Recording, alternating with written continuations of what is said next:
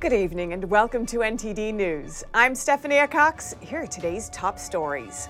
A gunman kills 14 students and one teacher at an elementary school in Texas. Authorities identify the suspect as an 18-year-old male who is believed to have been killed by responders. An Iraqi man has been holding a grudge since 2003, and he was preparing to do something about it with a plot to kill the 43rd president. GOP Senate candidate David McCormick is slightly behind in a tight Pennsylvania primary race. Now he's filed a lawsuit to get undated ballots counted. Key primary elections are happening in Georgia, Texas, and Alabama tonight. And with Democrats holding a very slim majority in Congress, every vote counts. This year's midterms could flip the balance of power in the nation's capital. We'll take a look at how these races are unfolding. Insurance giant State Farm has abandoned its program of promoting transgenderism to children. This after consumer outcry over its effort to donate LGBTQ-themed books to schools and libraries.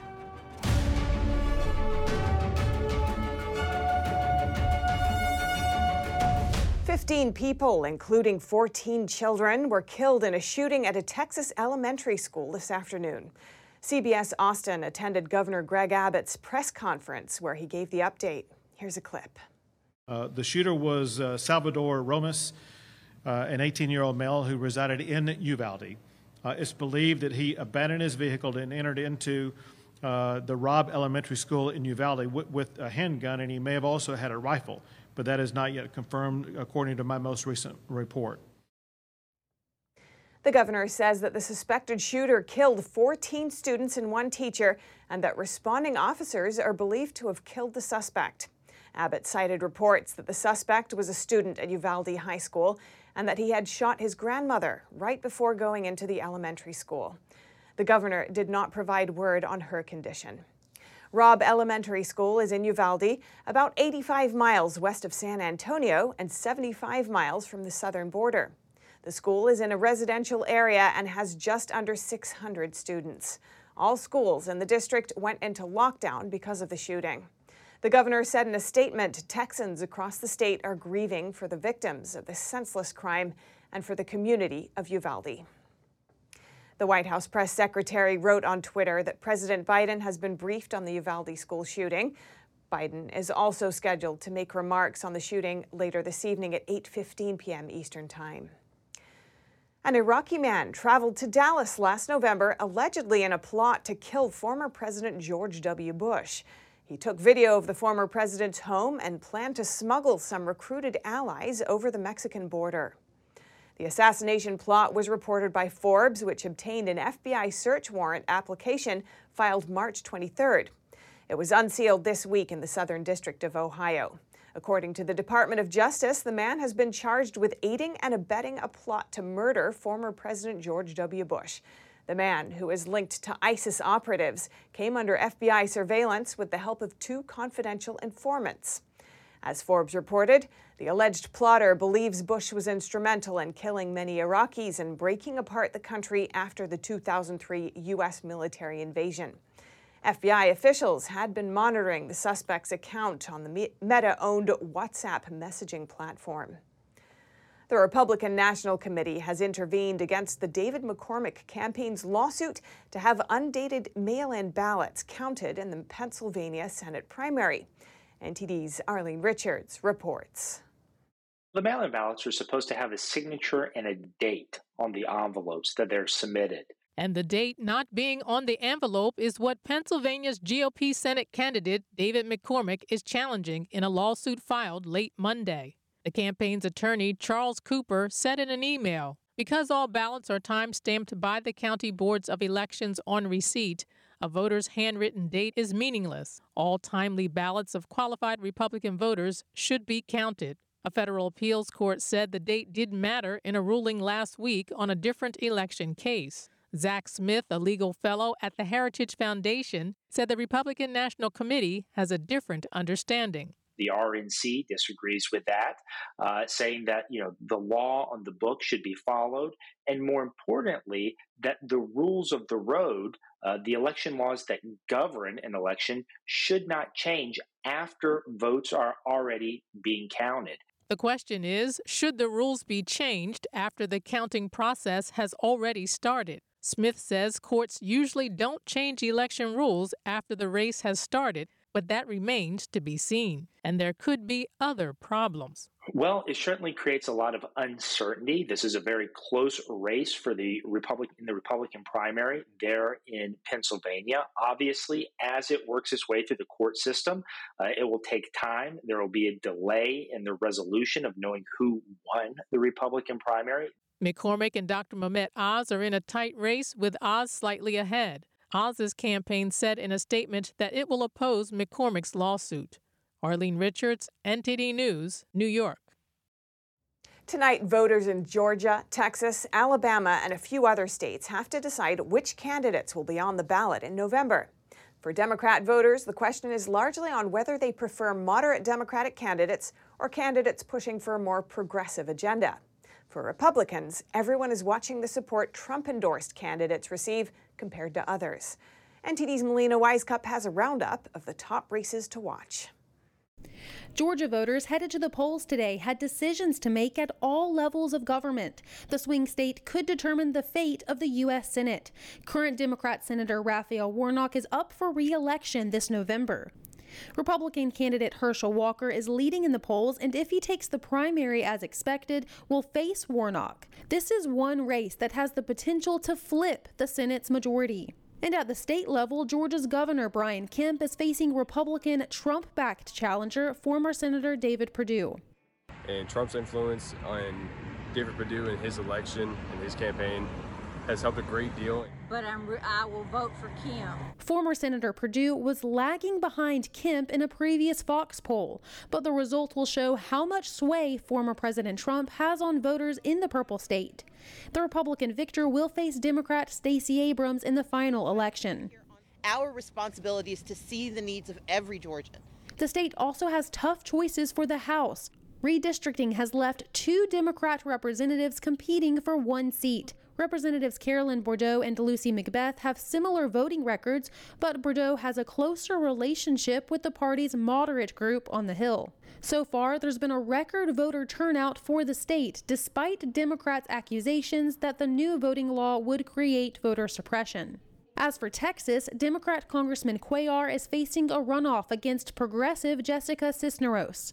Cuellar has been tough on the Biden administration to get the border crisis under control, and the Democrat is pro-life. This contrasts with Cisneros, who has been endorsed by Socialist Democrat Bernie Sanders and other progressives. Last time we were almost 3 percentage points away from defeating him, so we came back to finish the job. And in Alabama, there's a race for a Senate seat. Congressman Mo Brooks, who recently lost Trump's endorsement, is challenged by Katie Britt, whom Trump has spoken positively of.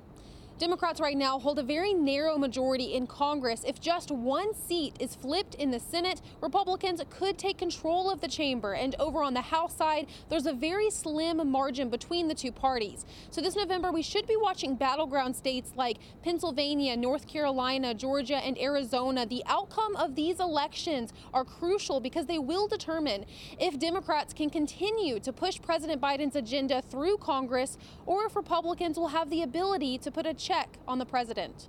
Reporting in Washington, D.C., Melina Wisecup, NTD News. U.S. Representative Madison Cawthorn is being investigated by the House Ethics Committee. Allegations have surfaced saying he was involved with insider dealing in cryptocurrency and an improper relationship with one of his staff members. The 10-member panel of the House Ethics Committee unanimously voted earlier this month to establish a subcommittee to investigate the allegations against Cawthorn. In a Monday press release, the committee noted that establishing an investigative subcommittee does not itself indicate that any violation has occurred. State Farm, the largest home insurance company in the U.S., says it no longer supports a program that promotes transgenderism to children. This comes after a media expose based on a whistleblower email. The program sought to donate LGBTQ-themed books to local schools and libraries. Here are the details. It was revealed Monday that insurance giant State Farm was encouraging its agents to donate children's books promoting transgenderism to their local schools or public libraries. A company whistleblower shared an internal email with nonprofit organization Consumers Research discussing the campaign. In the email, State Farm said it partnered with transgender youth advocacy group The Gender Cool Project in a campaign to donate sets of LGBTQ-themed kids' books. According to State Farm, this was to support having conversations on transgenderism with children age 5+. The books A Kid's Book About Being Transgender, A Kid's Book About Being Non-Binary, and A Kid's Book About Being Inclusive suggest that one's gender is changeable and that gender identities should be validated rather than challenged. State Farm initially defended the program, telling the Washington Examiner that it embraces diversity and inclusion because it's the right thing to do. However, following media scrutiny and customer outcry, the company announced that it no longer supports the book program. In an email to employees, State Farm wrote, "Conversations about gender and identity should happen at home with parents." The company went on to say it will continue to support organizations that align with its commitment to diversity and inclusion. But Will Hill, the executive director for Consumers Research, said one internal email is not enough. In a tweet, he called on the company to take immediate action to reverse the indoctrination campaign they pushed on American children.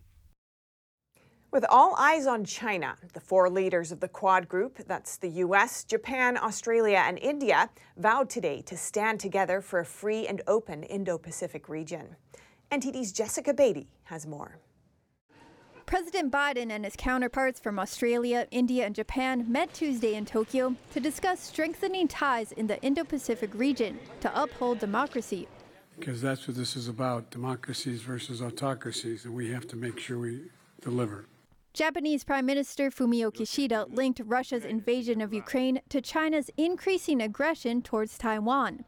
Beijing considers democratic Taiwan as part of its territory, and it's recently sent record numbers of warplanes near the island.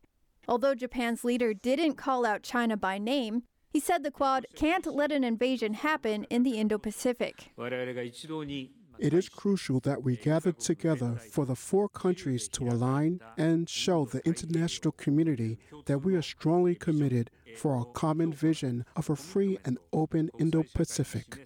The White House says the Quad will focus on 6 main areas of cooperation.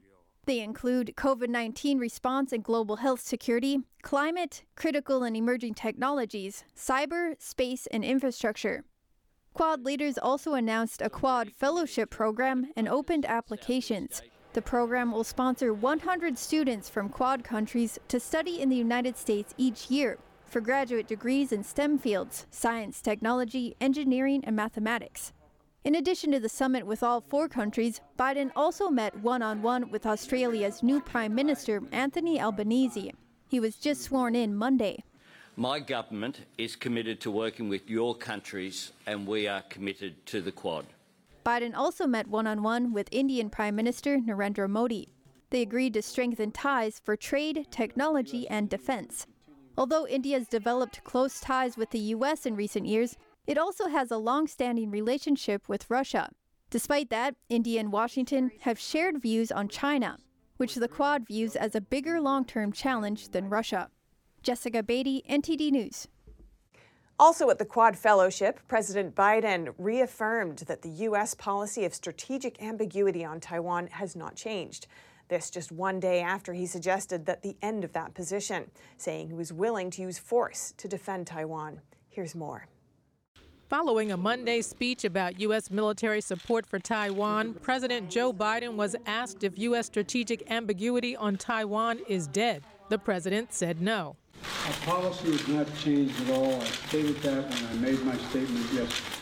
He also did not answer a question about whether he would put troops on the ground to defend Taiwan.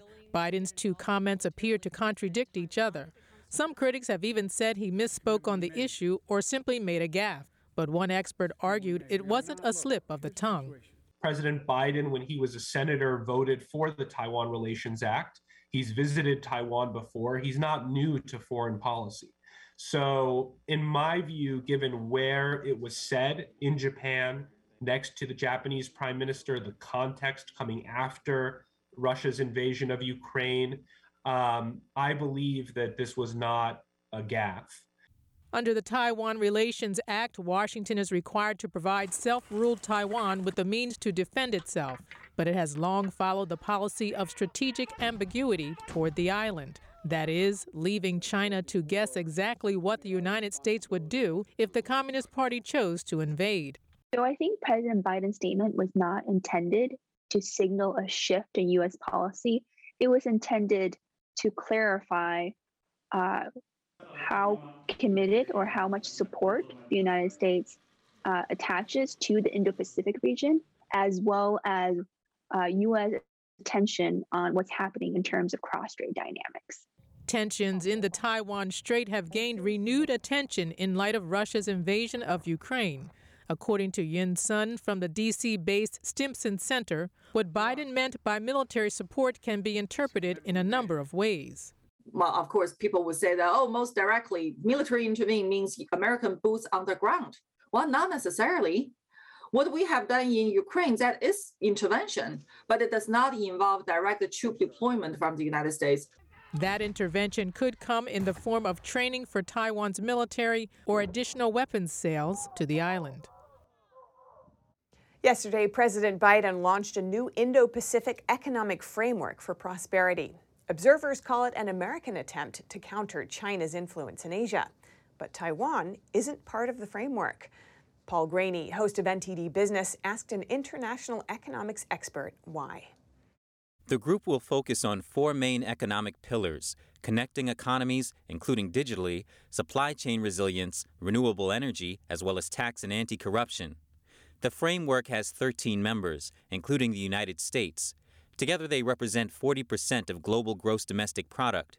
The new group does not include China or Taiwan. Paul Graney, host of NTD Business, asked the deputy director of the Hudson Institute Japan chair why Taiwan isn't part of the new framework. Other countries who officially don't recognize Taiwan as its own separate governing body may be offended and not join this new framework. Absolutely. I think the leading indicator for the White House of the success of this framework is the number of countries that they could get to sign up to it initially, which right now is 12. And so to have included Taiwan and lost several of those members, they wouldn't have gotten 12. Right now, the Chinese Communist Party is giving out cheap loans to countries in the Indo-Pacific in order to strengthen its own foothold in the region. What can the U.S. offer these countries? A lot of these countries do want more trade with the United States. They want to be able to export to the world's largest consumer. But again, we're not offering that as a part of this framework. Why? Political reasons, honestly. The Biden administration and his trade representative, their number one priority is American workers. It's putting American workers first above all other things. And for them, that doesn't mean increasing imports. That means increasing exports. It's much like the previous Trump administration's priorities.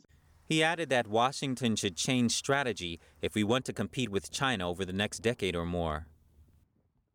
Coming up, a man is now in custody after allegedly shooting and killing a Goldman Sachs banker in New York City's subway. The victim reportedly was on his way to brunch and didn't interact with the suspect prior to the shooting.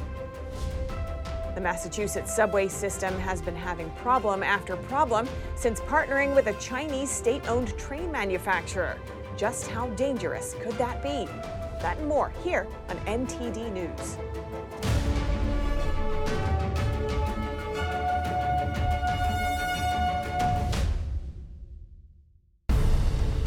In every country communism gains power, authoritarianism and death followed in its wake. Communism promises a world without suffering, and yet, in its execution, does the exact opposite. Following Lenin's death, Stalin's 29-year reign killed an estimated 60 to 66 million people. More famines and purges would occur. The very peasants that communism was supposed to benefit instead starved to death under its rule. The party dictates what is right and wrong. Mao ended up killing between 50 million and 70 million people. As an investigative journalist, I want to understand why.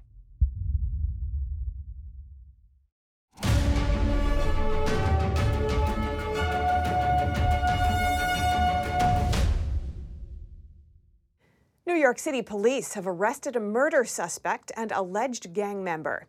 He's suspected of shooting a banker for Goldman Sachs who was taking the subway to Sunday brunch. NTD's Arian Pazdar has the details. According to witnesses, the suspect paced back and forth in a subway car on Sunday. All of a sudden, he pulled a gun out and shot and killed a 48-year-old man. According to reports, the two didn't talk or had any other contact. NYPD confirmed that the suspect is now in custody. That's after an afternoon full of conflicting reports. Police sources reportedly told media that the man was in custody after a clergyman arranged his surrender. Later, it was reported the suspect didn't actually surrender and the clergyman showed up to the precinct alone. In the end, the suspect was arrested elsewhere and taken to the surrender location. His arrival was filmed by News 4. According to the police commissioner, the suspect's criminal history stretches back to 2016. It includes charges of felony assault, robbery, attempted murder, and a still open gun charge from 2 years ago. The most basic purpose of the criminal justice system is to keep people safe. And in the only state in our nation where a judge is not allowed to consider dangerousness when setting bail, this was yet another failure of that system. It is not clear yet what the suspect is being charged with, but for now, he is in custody at a precinct here in New York. Arian Pazdar, NTD News, New York. And the Boston transit system is having troubles of its own. New Orange Line cars made by a Chinese state-owned train maker have again been removed from service, this time because of a brake issue. The incident follows a series of other problems and accidents that have taken place in the past 3 years. NTD's Chenny Wu tells us more. Last Thursday, the Massachusetts Bay Transportation Authority, or MBTA, suspended all Orange Line and Red Line trains after one of the vehicles experienced a problem. The investigation revealed that a bolt in the train's braking system had not been properly installed at the manufacturing plant. The MBTA's new fleet of Red and Orange Line cars were made by a Chinese state-owned company, CRRC. The train cars are assembled at the company's factory in Springfield. The Chinese company is under a nearly $1 billion contract to deliver over 400 cars to replace the old fleet over the next few years. But since their debut in 2019, these new trains have failed at least 5 times. Last year, Orange Line trains were put out of service for 5 months after a train with about 100 passengers derailed. And just last month, a Red Line passenger was dragged to his death after his arm got caught in a closing car door. Authorities say the incident may have been the result of a defective door control system. The Boston Globe reported that MBTA officials were frustrated by the numerous technical issues and that their confidence in CRRC has been reduced due to past failures. The Orange Line trains returned to passenger service on Monday. Chenny Wu, NTD News. Almost a dozen groundbreaking new films are playing in New York City this week, welcoming back a beloved film festival for the first time since the pandemic. NTD's Tiffany Meyer was on the scene last night at the movie premiere of a stunning new animation film. The Human Rights Watch Film Festival is returning to New York after a 2-year break. We're here at Lincoln Center at the Human Rights Watch Film Festival, where we're about to watch Eternal Spring. Let's see who we can grab before that. Eternal Spring is a stunning new animation film which tells the story of brave members of Falun Gong or Falun Dafa, a spiritual practice with 100 million practitioners around the world. The massive group was tortured in China. Many were even killed by the Chinese Communist Party for simply believing in their faith. I met up with director and producer Jason Loftus right before the movie's U.S. premiere. We talked about what inspired him to make this movie, which took nearly 6 years to bring to fruition. Took my lead really from the people that I was seeing come out of China. And what I witnessed was people who were willing to sacrifice a lot more than I was facing in order to be able to speak the truth in the face of injustice. And I just figured if we don't do the same with the freedom that we have here, then, we may regret that in the long run. So I think it's important that we use the freedom we have to speak up. And fortunately, I think there's a lot of people who agree with that. Loftus is also the CEO of his own gaming studio, producing video games that have grown in popularity worldwide, including China. But while producing the Eternal Spring movie, the Chinese government put immense pressure on his business, trying to stop him from releasing the film. So the video game I mentioned was being published by Tencent in China, which is a large media company. But in the midst of making these films, the Chinese government contacted Tencent and forced them to cut ties with my company. But Loftus and his team persisted, releasing the film anyway. Sold out tonight at the Lincoln Center, which is really exciting. I'm looking forward to it. I also spoke to the comic book artist behind the movie, as well as one of the main characters, Da Xiong. He's worked on big comic book projects, including Star Wars and the Justice League. There are always people in this world who need to stand up and do the right thing, just like the sacrifices by the group of heroes depicted in this movie. The movie has already won many awards after premiering in Canada and Europe, on its way to becoming a global success, even without the Chinese market. We just watched Eternal Spring. It was truly beautiful and touching. If you get the chance, come check it out. This was just the first stop on their U.S. tour, so there's lots still coming. Tiffany Meyer, NTD News, New York. Florida Governor Ron DeSantis has made Time magazine's list of the 100 most influential people of 2022. He was chosen for his decision to keep Florida open during the pandemic, despite, quote, relentless criticism. Time magazine wrote his approach works, saying it's one that has allowed Florida to emerge from the pandemic as a national model of personal freedom, economic growth, environmental protection, and education excellence. Time went on to applaud Florida's record population growth, low unemployment rate, booming private sector, and education quality, calling the Sunshine State a national leader in school choice. The magazine also commended DeSantis' environmental and wildlife conservation efforts and said while the Beltway crowd may not like his style, it's his record that will become his legacy. Diesel prices are the highest they've ever been in the history of America by far. The current $5.57 is 80 cents higher than the second highest price, which happened during the 2008 financial crisis. Biden might release diesel fuel reserves to help. NTD's Chenny Wu has more.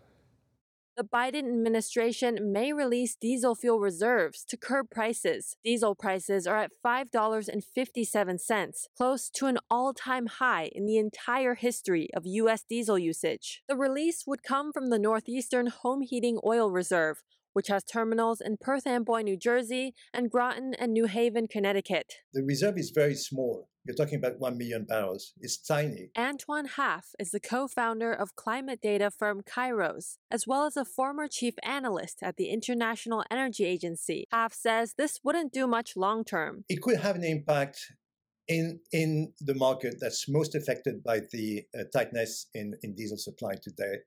But it would be a fairly localized impact and a fairly short-term impact. The East Coast in particular is suffering a lot as diesel supply has dived to its lowest level since 1990. People are even stealing diesel. 1,000 gallons were stolen from a family gas station in Houston 2 weeks ago. The administration keeps returning to a plan that hasn't proven any success. Daniel Turner is the founder of Power the Future, which provides information on energy. Turner says, Biden has tapped into the strategic petroleum reserves, and prices have done nothing but go up since then. And America isn't experiencing the worst. The whole world is seeing high diesel prices. Sweden is seeing average prices of $8.95 per gallon. Monaco, the second smallest country in the world, a little over $9. And Hong Kong, $10.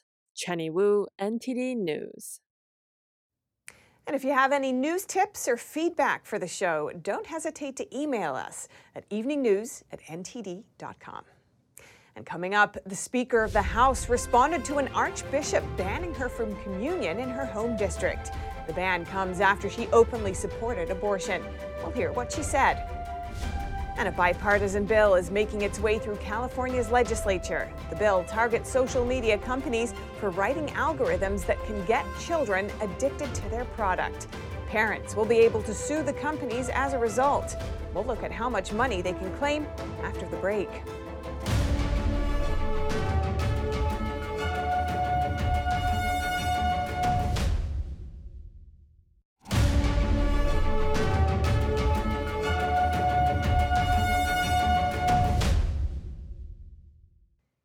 Over to the West Coast, House Speaker Nancy Pelosi made her first comments on being banned from receiving communion in her home diocese on Friday.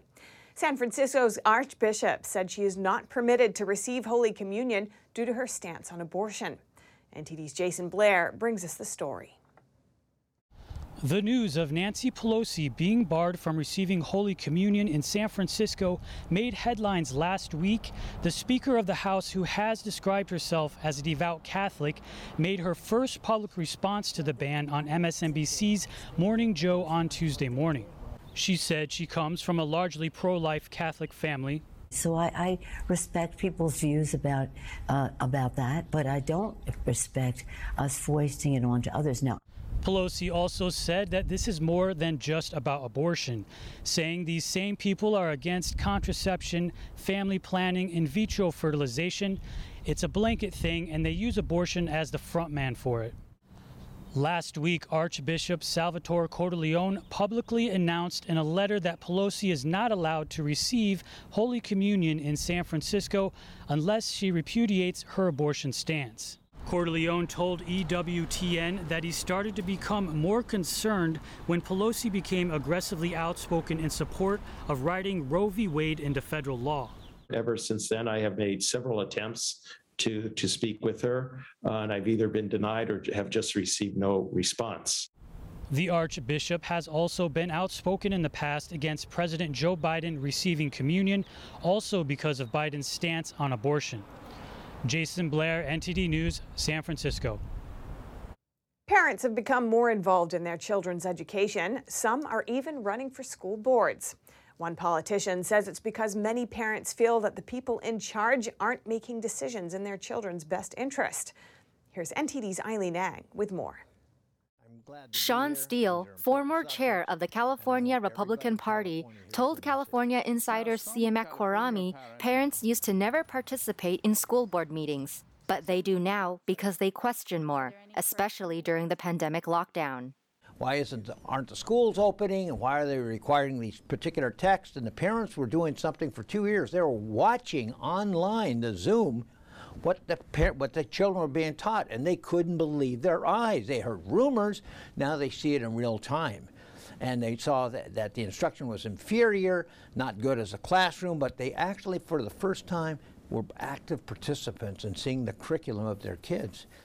One example is the successful San Francisco School Board recall, which Steele called a launching pad for parents getting involved.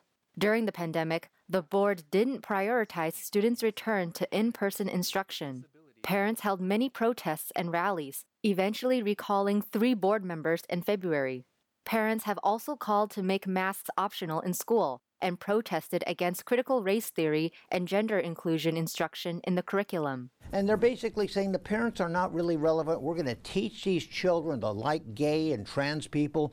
We're going to tell them about the bodily functions of third graders. We're going to teach them to be inclusive. We're going to teach them to be open-minded and not to listen to their parents. They're doing this because they can. The schools have been infiltrated deeply by people that aren't even very good teachers. Steele said many school board members act in the interest of the union because they negotiate with the union about their annual pay increases.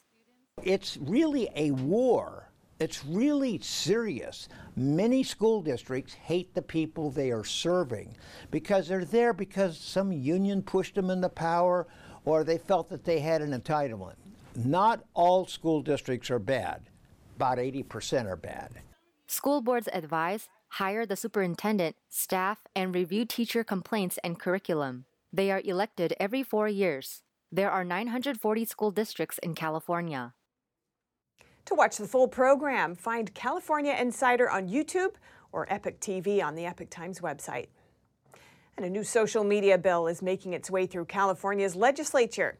It would hold tech companies liable for their products.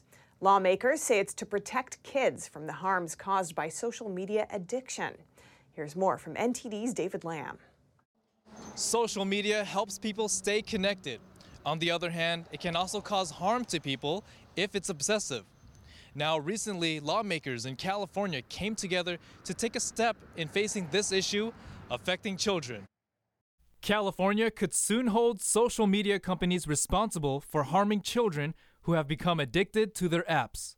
The bill targets addictive algorithms written into the apps rather than addictive content. Members, we have a youth mental health crisis on our hands. Instagram made findings, and I'm quoting their own findings. We make body image issues worse for 1 in 3 teen girls. 13% of teen girls say Instagram makes thoughts of suicide worse. Assembly Bill 2408, known as the Social Media Platform Duty to Children Act, will allow parents to sue social media platforms if their children become addicted to their apps. Parents could sue platforms like Instagram and TikTok for up to $25,000 per violation. Assembly members Republican Jordan Cunningham and Democrat Buffy Wicks introduced it in February. And many of these kids believe they can't live with social media companies and they can't live without it. And we have to do everything we can as parents. That is what we are. We are parents. Our number one job as lawmakers is to keep our communities safe. The bill defines addiction as kids under 18 who are both harmed physically, mentally, emotionally, developmentally, or materially, and who want to stop or reduce time spent on social media, but they can't because they are preoccupied or obsessed with it. You know, everyone is welcome to innovate. They need to innovate with responsibility. They need to innovate with products and services that are not designed to harm our kids. Cunningham said the bill does not regulate content, but rather features that programmers put into the new products. These features include programming designed to hook kids on the app. And 6% of American teen users trace the desire to kill themselves to Instagram. 6%! This addiction is fueled by algorithms that run in the background of the apps that they use. He said other companies are liable for the safety of their products, such as producing stuffed toy animals or bicycle helmets. We haven't done that for social media yet, for 2 reasons I can think of. One, is it's relatively new. Second, is that we didn't know what they were doing on the back end to design these algorithms to hook our kids on their product. And we didn't know the harm that was coming from that. But it's real and it's significant. Several business groups, such as TechNet, a bipartisan network of tech CEOs, said if the bill passes, social media companies and online web services would have no choice but to cease operations for kids under 18 and would implement stringent age verification in order to ensure that adolescents did not use their sites. If the bill becomes law, it would take effect on January 1st next year. Companies that remove features deemed addictive to children by April 1st or conduct regular audits on these features would not be responsible for damages. The potential impacts of social media, particularly on young people, particularly on young women and girls, are profound. And that's what we're hearing from medical experts. On Monday, May 23rd, the bill passed on the Assembly floor in a 51-0 vote. 27 votes were not received. The bill is on the way through the legislature, where it could undergo weeks of hearings and negotiations. David Lamb, NTD News, California. Coming up, experts say the lockdowns in China are impacting the U.S. economy. American companies and consumers are feeling the effects. And files leaked from a Chinese police database in Xinjiang detail abuse of detained Uyghurs as the UN Human Rights Chief arrives in the region.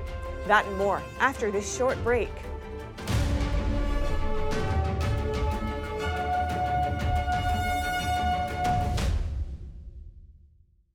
Navigating a world of economic madness, you need to have the right guide.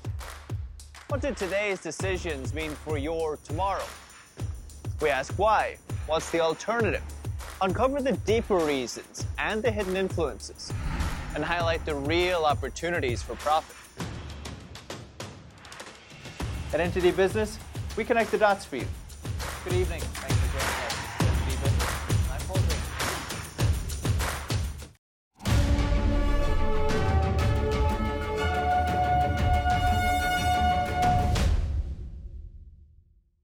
Officials in Shanghai say they'll soon begin to ease restrictions that shut down factories. That's after weeks of lockdowns in China. Experts say the stagnation there is impacting the U.S. economy, and American companies blame the shutdowns for losses. What does this mean for consumers?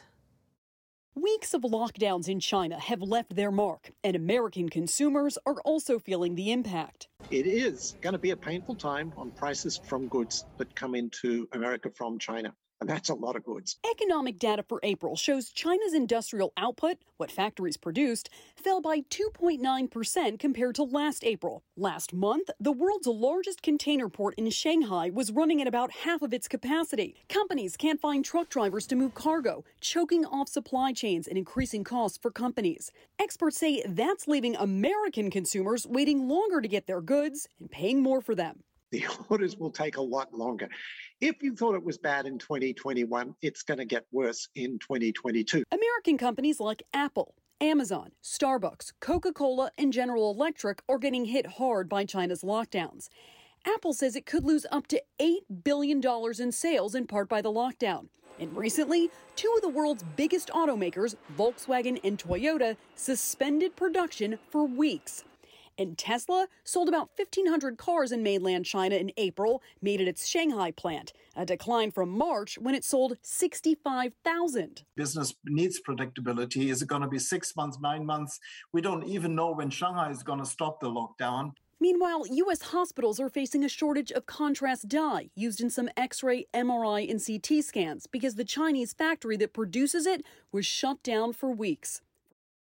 British lawmakers today condemned the Chinese Communist Party's human rights violations as leaked police files reveal details of abuses that minorities face in Xinjiang. The release of the files include thousands of photographs of detainees and a shoot-to-kill policy for those trying to escape. It comes as the United Nations Commissioner for Human Rights arrived in China. NTD's Jane Werrell brings us more on this. As the UN's Human Rights Chief Michelle Bachelet arrived in China, files allegedly leaked from a Chinese police database reveal further disturbing violations against Uyghurs held in internment camps in Xinjiang. Details of the files were published by the BBC and include thousands of images of detainees and protocols for guarding the camps, including a shoot-to-kill policy for those trying to escape, as well as speeches by senior officials showing their demands to treat Uyghurs like dangerous criminals. In response, Foreign Secretary Liz Truss said in a statement that the UK is committed to holding China to account. Earlier, MP Nusrat Ghani raised the issue in Parliament. The reason why this evidence was on the BBC this morning, because it coincides with a UN visit, the visit of Ms. Bachelet, who is the United Nations High Commissioner for Human Rights. It's a rare visit, but unfortunately, the Chinese Communist Party have said that because of COVID, it's a closed-loop visit. It's in a bubble. So they will absolutely control who she sees and who she meets. Another example of the UN being bullied by the CCP. Does the Minister share my concerns that this UN visit and any report produced will deny the absolute truth, what's happening against the Uyghur people, which is a genocide at the hands of the CCP? While ministers say they haven't called the treatment of Uyghurs a genocide because of that policy, MPs passed a motion last April declaring that the Chinese regime is committing a genocide against Uyghur Muslims and other minorities in Xinjiang. Has committed genocide. The independent UK-based Uyghur Tribunal ruled last December that China has committed genocide against the Uyghurs. It also found the Chinese regime guilty of crimes against humanity, including torture, sexual violence and forced sterilisation. There are calls from MPs for the government to do more, including issuing more sanctions on Chinese officials and to reduce the UK's dependency on the Chinese economy. As for Bachelet's visit, Liz Truss, the Foreign Secretary, said that she's following it closely and that if full access isn't granted, it would only serve to highlight China's attempt to hide the truth of its actions in Xinjiang. Jane Werrell, NTD News, London. 3 months have passed since Russia began its invasion of Ukraine. At the critical moment of the second phase of the war, fighting in eastern Ukraine is raging as Russia launches an all-out offensive. Moscow claims it's deliberately slowing its offensive to allow civilians to be evacuated. NTD's Trevor Piper has more. Russian forces were launching an all-out assault to encircle Ukrainian troops in twin cities straddling a river in eastern Ukraine on Tuesday, a battle which could determine the success or failure of Moscow's main campaign in the east. Severodonetsk and Lysychansk have become the pivotal battlefield, with Russian forces advancing from 3 directions to encircle them. The enemy exerts an intense fire along the entire line of confrontation and in the depths of the defense of our troops in the Donetsk, Slobozhansk, and South Bucha operational areas. The greatest hostilities are noted in the Donetsk operational area. Russian Defense Minister Sergei Shoigu told defense ministers of the Collective Security Treaty Organization that Russia was deliberately slowing its offensive in Ukraine to allow civilians to be evacuated. Ceasefires are being declared and humanitarian corridors created in order to get people out of settlements that are surrounded. Of course, this slows down the pace of the offensive, but this is done deliberately to avoid casualties among the civilian population. 3 months have now passed since Russia began its invasion of Ukraine, and with no end in sight, those fighting continue to pay a high price. On Monday, a unit commander and a handful of fellow soldiers buried one of their comrades in a cemetery in Kharkiv. I think it's a big price to pay. People's lives are priceless, and it's not right for young men to die. Diplomacy must solve this. 32-year-old Alexander Martyhoyin lost his life when shells set fire to the house in which his unit was stationed on May 10th. It's very terrifying. It's terrifying. The way mothers are left without sons. Alexander leaves a daughter and a wife behind. I don't know how they will cope living with this. It's a big loss for the little child, especially. It's unclear how many Ukrainians have died in combat, as the nation doesn't release figures. But President Volodymyr Zelensky said up to 100 soldiers may die every day in the east of the country now. Also in Kharkiv, the authorities were expected to reopen the underground metro, where thousands of civilians had sought shelter for months. The reopening is a symbol of Ukraine's biggest military success over the past few weeks, pushing Russian forces largely out of artillery range of Kharkiv, as they did from the capital Kiev in March. Trevor Piper, NTD News. A conservative British lawmaker said parents whose children identify as non-binary or trans should push back and tell them to be proud of who they are, as members of Parliament debated a public petition on making non-binary a legally recognised gender identity in the UK. NTD's Joy Dogood has more. Conservative MP Nick Fletcher said parents should push back if their children identified themselves as non-binary or trans, and the children would thank the parents for it in the long run. If your child comes home with these concerns, talk to them, but be strong. Do not ever give in to them or to peer pressure from other adults. Your child was born a boy or a girl. Be proud of who they are. Tell them to be proud of who they are. A petition which calls on the government to make non-binary a legally recognised gender identity in the UK attracted more than 140,000 signatures. Fletcher said he did accept that non-binary people do exist, but did not agree that legal recognition for them is needed. We are a tolerant nation and we accept you as you are.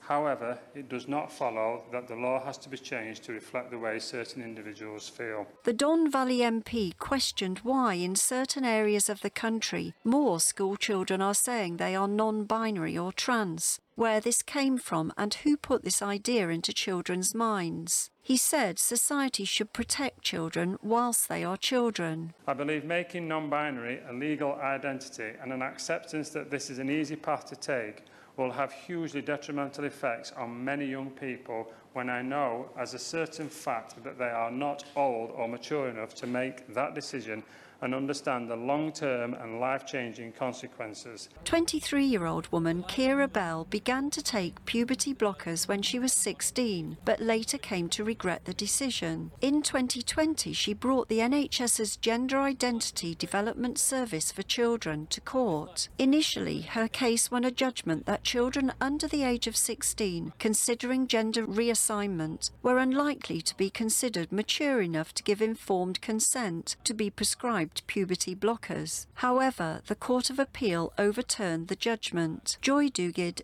NTD News. Coming up, a workshop in Venice takes the ancient art of weaving to a new level.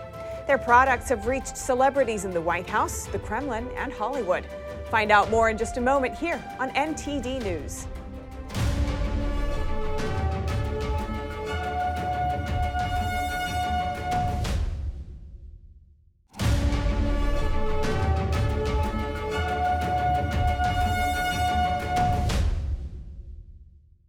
A workshop in Venice is preserving the ancient art of weaving using wooden looms.